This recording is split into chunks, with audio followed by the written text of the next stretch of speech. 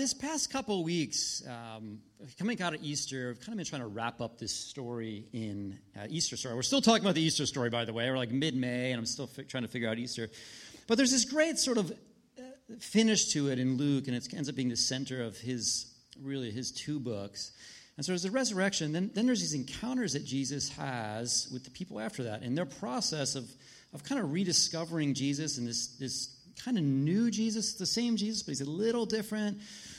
He looks the same, but also not the same. There's something new about this Jesus that's come onto the scene. He's come back to life, incarnate in flesh and blood, and he begins to have reveal himself to his disciples first. The first thing for him was, I need to connect with my disciples, and we've seen this sort of process over the past few weeks. If you've been with us, talking with Mary, from Mary in the garden to these two disciples who are on a road to Emmaus, and he's walking alongside of him, and they don't recognize him, and then he kind of reveals himself. So we want to finish that up, I think, today. And there's a couple more appearances he makes. But what do you notice around these stories from Mary and from the disciples who had to kind of process through his death on Friday and Saturday?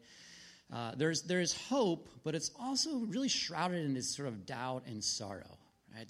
We believe that there's something about Jesus, that there was something more to this, but we just don't see it. And even as he appears to them, they don't quite believe it. Even when he's standing right there. Jesus is standing right there in front of them. They're like, I'm not sure. I'm still not sure. I have this bit of doubt and disbelief. Even though I want to believe and I want to have faith, part of me is struggling to fully give in. And I read this great quote this week from a German theologian from the early 1900s. It says, doubt isn't the opposite of faith. It's an element of faith. I think it's a great kind of sediment for us to sort of wrestle with a little bit, because we often call it much of this tension. I'm not even sure it's a tension. Like, the doubt is going to be part of our faith. If there was no doubt in faith, could it actually be faith? Could you have faith in something that you're so certain about? There has to be a little bit of room. And we see this for these people that Jesus is revealing himself to. Like, I want to believe. I think I see it, but I'm not sure.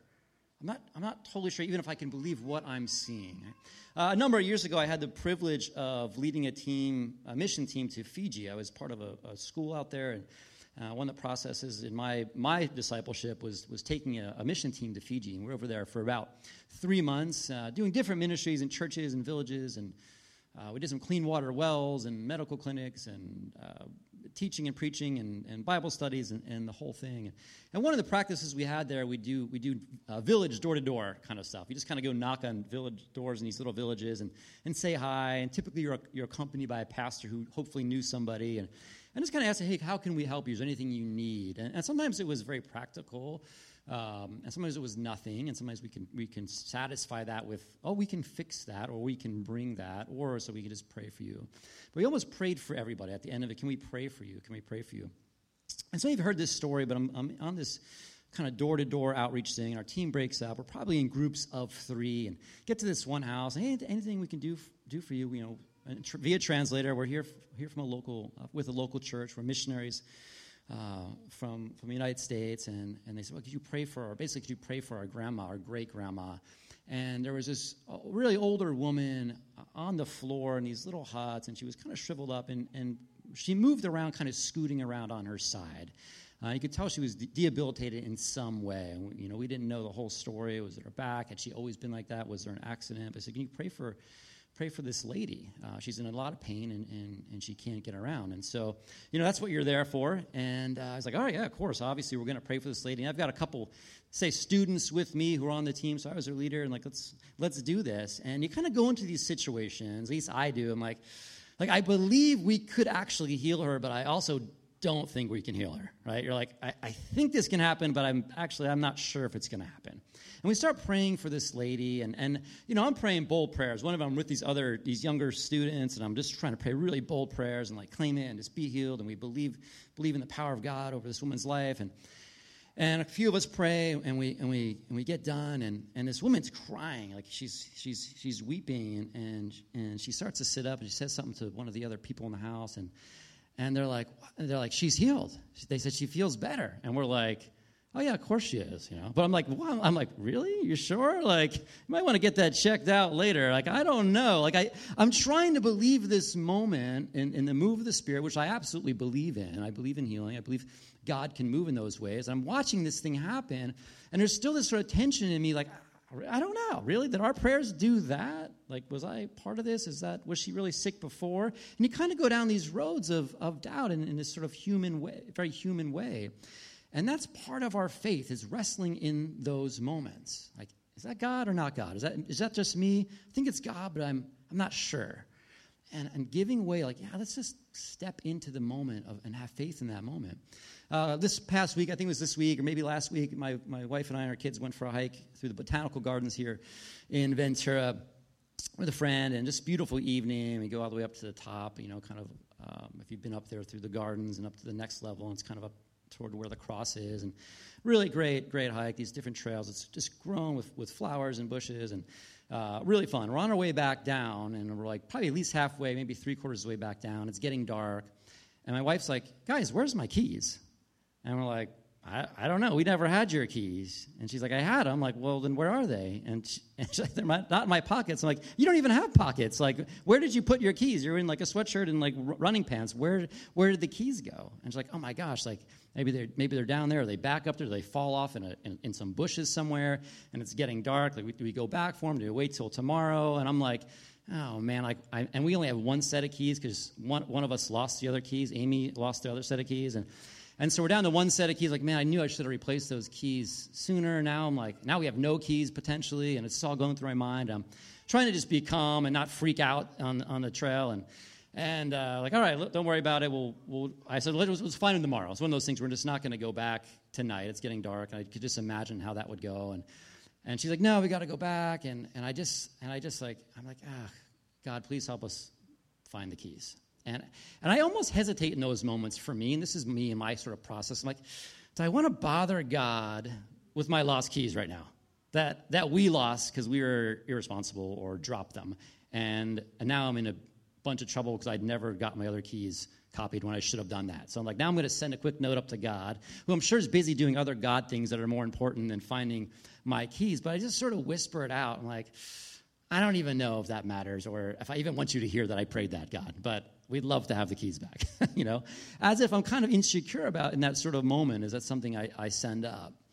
And Amy goes up, and I kind of go down. We sent some from our family down to the car, like maybe they're down there, maybe somebody found them. And Amy goes back up, and I get a call from the trail, and she's like, somebody found them. Somebody has our keys, and they had brought them down in the parking lot, and they were waiting for us down there. They figured, well, we found these keys. Someone's going to get down here. They're not going anywhere. So these people were waiting for us with their keys, and we get down there, and you get in the car, and this other group comes down behind us. I hadn't ran into, my wife had run into, and she said, she told me, we're looking for our keys. Like, oh, we'll pray that you find your keys. And Amy's like, oh, I found the keys. And they're like, oh, cool, like, you found the keys. And they had prayed for the keys. And you wonder in these moments, because it's really cool, like, did God help us find the keys? Like, it seemed like he might have. Or did we just find the keys? Like, it was kind of a miracle we found them, or just some people pick them up. And these are those things that the disciples are kind of feeling in this moment, like, is that Jesus? Is he really back? Is this all this stuff actually going to happen now? It seems like it might, but I just can't believe it. Is God active in our universe, which I believe God is active in our universe? And if so, is he in our day-to-day? And if we see him pop up, do we believe that's God there? That's God there. I believe that's God there. And I know some of us have these insecurities about trying to be over-spiritual, because sometimes we know people who everything is God and everything's the devil, and you're like, oh my gosh, you just lost your keys. Don't, like, the devil didn't take your keys, But it's also, we don't want to miss out if Jesus is in our midst, because we're just rationalizing everything. And so we see this. We'll pick this up in the end of Luke here. And if you're with us, we had this story with these disciples. We're walking along this road, and Jesus walks alongside of them. And he doesn't say who it is. They don't know who it is. They're really downtrodden. And eventually, Jesus kind of reveals himself to them, or they understand Jesus. And they run back to these other disciples in Jerusalem, and they start sharing the news. And Mary had shared the news. So the word is kind of getting out that Jesus, he's not in the tomb. And we actually think he's alive. We actually think he's somewhere around here. But the disciples are still like, I don't know. Like when you hear something from a friend and you believe the friend, but you don't really believe it. Like, what are you going to say? Well, you're telling me, so I'm going to believe it. But deep inside, I'm not sure if I buy into it. So we have this sort of end of Luke's tale here. Then the two from Emmaus told their story of how Jesus had appeared to them as they were walking along the road and how they had recognized him as they were breaking bread. And just as they were telling it, Jesus himself was suddenly standing there among them. "Peace be with you," he said. But the whole group was startled and frightened, thinking they were seeing a ghost. So they had just gotten these reports, multiple reports, mind you. So Mary had a report, Mary Magdalene. Peter, by this time, had a report. These other two guys had now had a report. Like, he's alive. But when they see him, they're like, whoa, no, we don't really believe that. That's a ghost. That's something else. Like that. This is uncomfortable for us now that he's actually here, right? And how many of us have kind of felt like that? Man, I really wish God would show up in my life. But man, if he does, you might feel a little uncomfortable. Like, oh my gosh, the presence of God is upon me now. Like, that changes everything. It's almost easier just to kind of know that he's alive and somewhere else, but then he shows up in the room. Like, what is the implication for these guys in this moment? And so Jesus shows up, and says, "Why are you frightened? Why are your hearts filled with doubt? Look at my hands, look at my feet. You can see that it's really me. Touch me and make sure that I am not a ghost, because ghosts don't have bodies as you see that I do." And as he spoke, he showed them his hands and feet. And Jesus has this very just gracious, gentle, kind of God-human moment with these guys who are visibly afraid, not understanding. They don't get this story. They don't totally get how God can come back. They like the idea of the story, but when he actually is there, it really freaks them out. He said, "Look, it's just me. It's the same me. It's the same guy. The same guy we went through all these previous chapters and stories and healings and meals and jokes. It's me. Check out my hands." And he lets them touch his hands. And this is a beautiful, accessible God. When we learn about Jesus, we're learning about God.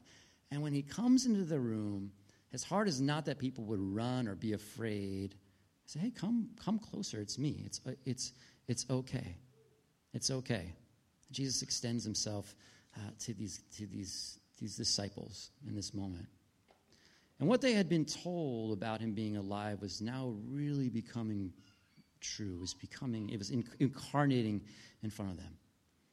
And for many of us, as we interact with God in our own lives and those around us, we've heard these stories. We believe in these other stories. We want God to work in our lives, but we're not totally sure we want him to show up in our house. And it's one thing to believe someone else's story, and it's another for that story to come to you. And this is a gospel moment for these disciples. It was somebody else's story. It was the two disciples on the road. It was their story, their Jesus, their encounter. It was Mary Magdalene. It was her Jesus, her encounter. It was Peter, it was his encounter, John. And now it was their encounter. And see, if the story of God for you is just about someone else's encounter, like, you're missing out. You're missing out. There's something very beautiful about a God who would extend his hands and sort of let you touch him and get to know him. So don't be afraid. And this is a great, great sort of part of the story. It says, they stood there in disbelief, filled with joy and wonder. Then he asked them, do you have anything to eat?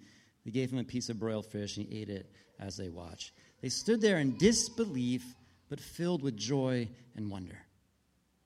And I love this sort of idea of not believing, but actually also being really excited and captivated by the wonder of God in this moment. And what you learn about Jesus, you learn about God, he's okay with those sort of running emotions. Like, I don't know if I get this, but it seems kind of awesome. Great. That works. That's okay. Wonder about God. You don't have to understand God. You can't completely understand God. The Greek word for disbelief here is apisteo. And beyond just meaning to not believe, it carries this nuance to betray trust. Apisteo, to betray trust. So even for these disciples and for you and I in our lives, we have a built trust about God that we've learned about from a teacher or the text or wherever you've got your formative information about God. And we have a trust there. But sometimes we have this apisteo moment where something betrays that trust. That I know God's good, but I don't know in this moment. I know God can do it, but I'm not so sure. I know God's capable of healing, but I don't really know if he can. I know God can work out my life, but I'm not sure if he can. We have these apisteo moments where we betray our trust, our own belief. And that's this little bit of doubt that creeps in. Right? I see Jesus here, but it might be too good to be true. It's a great idea, but I'm even looking right at Jesus, and I still don't totally believe it. Man, and if the guys at this time, the first century, walking with Jesus, are wrestling with those things, I just want to encourage you, it's okay if you are. It's okay for us to do that together, even in this context of community. Like, I don't understand God 100%. I'll share that with you right now, right? But we can wrestle through those moments of disbelief together. Like, okay, was he there? Yeah, he was there. It was weird in the moment, but he showed up. Right? I think God's working in my life. I think I see him in my workplace. I think I see him in my relationships and with my friends. But how could he? How can God even care? I think God maybe helped me find the keys, but I don't know. Does God even care about the keys? We have these apostale moments where we sort of like, I don't know. And that challenge, like, just give into the beauty of a God who's everywhere and all caring and all knowing and all present all the time. Right? God is the most present person in this room. He's here now. I love this element of the gospel. They stood there in disbelief and joy and wonder, and Jesus hung out with them. They're taking this moment and they're afraid. Like, don't be afraid. And they're just like in awe. And Jesus is like, you guys have anything to eat? Like, I'm hungry. That last bread I had at the other place, it wasn't that good. What do you have here? One of the translations actually is meat. Like, he's looking for something real to eat. Like, he's hungry. He's been down and out for a couple days, doing who knows what, and fighting the devil in the pits of hell. And, like, he comes back and he wants to eat. He's like, let's hang out and eat. Let's break bread, because he's like, it's the same me. It's the same me. I want to eat with you guys. Don't be afraid. Like, let's sit down and process this thing out a little more. And as he does that, he sits down. You have anything to eat? Which is just classic, as these guys are staring at Jesus in disbelief. They gave him a piece of fish, and he ate it as they watched. And then he said, when I was with you before, I told you everything written about me in the law of Moses and the prophets and in the Psalms must be fulfilled. So he's kind of alluding at, hey, we talked about this. We talked about this before. If you remember, we talked about this. Then he opened their minds to understand the scriptures. And he took time with them. And I love that about Jesus in the stories. And again, this is Luke. Remember, Luke loves a good meal. Like, he's going to work in another meal in his gospel. Like, let's get these guys around the table. Let's break bread. Let's eat a fish. Let's talk about this stuff. Jesus didn't say, no, you guys, you don't get it yet? Forget it. I'll go find someone else who does get it. He's like, all right, well, he's like, I have time. Let's have dinner. Let me explain the scriptures to you. And that takes so much pressure off. God is okay to process with us through these things, through our disbelief, through our apostale moments. When God shows up, or if you even paid attention in somewhere in your life, and you're like, I don't know, God. Like, God's like, all right, well, let's talk. What do you want to know? Let's figure that out. Let's figure that moment out. And so there's such a moment of grace and truth and beauty and just recognizing our humanity as Luke wraps up his resurrection story. So they stood there in disbelief, but with joy and wonder. And for you and I, we want to keep joy and wonder at the center. We want to keep joy. We want to be excited. We want to be full of love and believe in the good things of God. And that's okay to have some disbelief. We want to try to keep it toward the margins. You don't want to run your life from disbelief. It's okay to wrestle with it sometimes. But these guys, man, they had joy and wonder at the center. I love this line I read from G.K. Chesterton. He's a great thinker, theologian. He said, the dignity of the artist lies in his duty of keeping awake the sense of wonder in the world. The dignity of the artist lies in his duty of keeping awake the sense of wonder in the world. And I actually really identified with that, maybe not so much as an artist, but as a follower of Jesus. Someone who is trying to understand the life of Christ. For you and I, how can we spur one another on to keep awake this sense of wonder? To keep this sense of amazement about God kind of going through our everyday lives. So we have conversations like, man, you know what? That sounds like God has showed up in your life. It sounds like God's speaking to you. It sounds like God was present with you. And wonder about that. Like, man, the awe of the God of the universe who's, like I wrongly assumed, he's probably too busy doing God things, could actually be here and do God things here with me and with you. So we're going to do a couple more songs and just take a few moments here to kind of close the service. And we brought some bread and some juice, and let's kind of offer that up to you in your own time through this first song. The way we'll do it here, just you take a piece of bread, you can dip it and hold on to that, and I'll lead that in just a few moments. But just to take a moment to reflect and remember. Remember the story of the table of Jesus breaking bread of communion. It's like, do this in remembrance of me. And it captures so much. And that first table before the death and the resurrection, now again, they break bread again. Like, wow, remember Jesus showed up? Remember how Jesus showed up? And I wonder if there's a time in your life you could actually think back to, like, wow, Jesus showed up. And if you did it once, I'm pretty sure you can do it again. So God, thanks for this afternoon. Thanks for this story. Lord, thank you that we can approach you with this belief and joy and wonder all together. And that's okay. Thank you for your grace. I thank you that you're a God who's accessible and extends your hands to us and your brokenness to us. I thank you that you're a God who would sit down and just be hungry, want to eat fish and talk.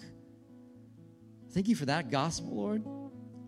I pray your Holy Spirit would move in here these next few minutes as we close out our time together.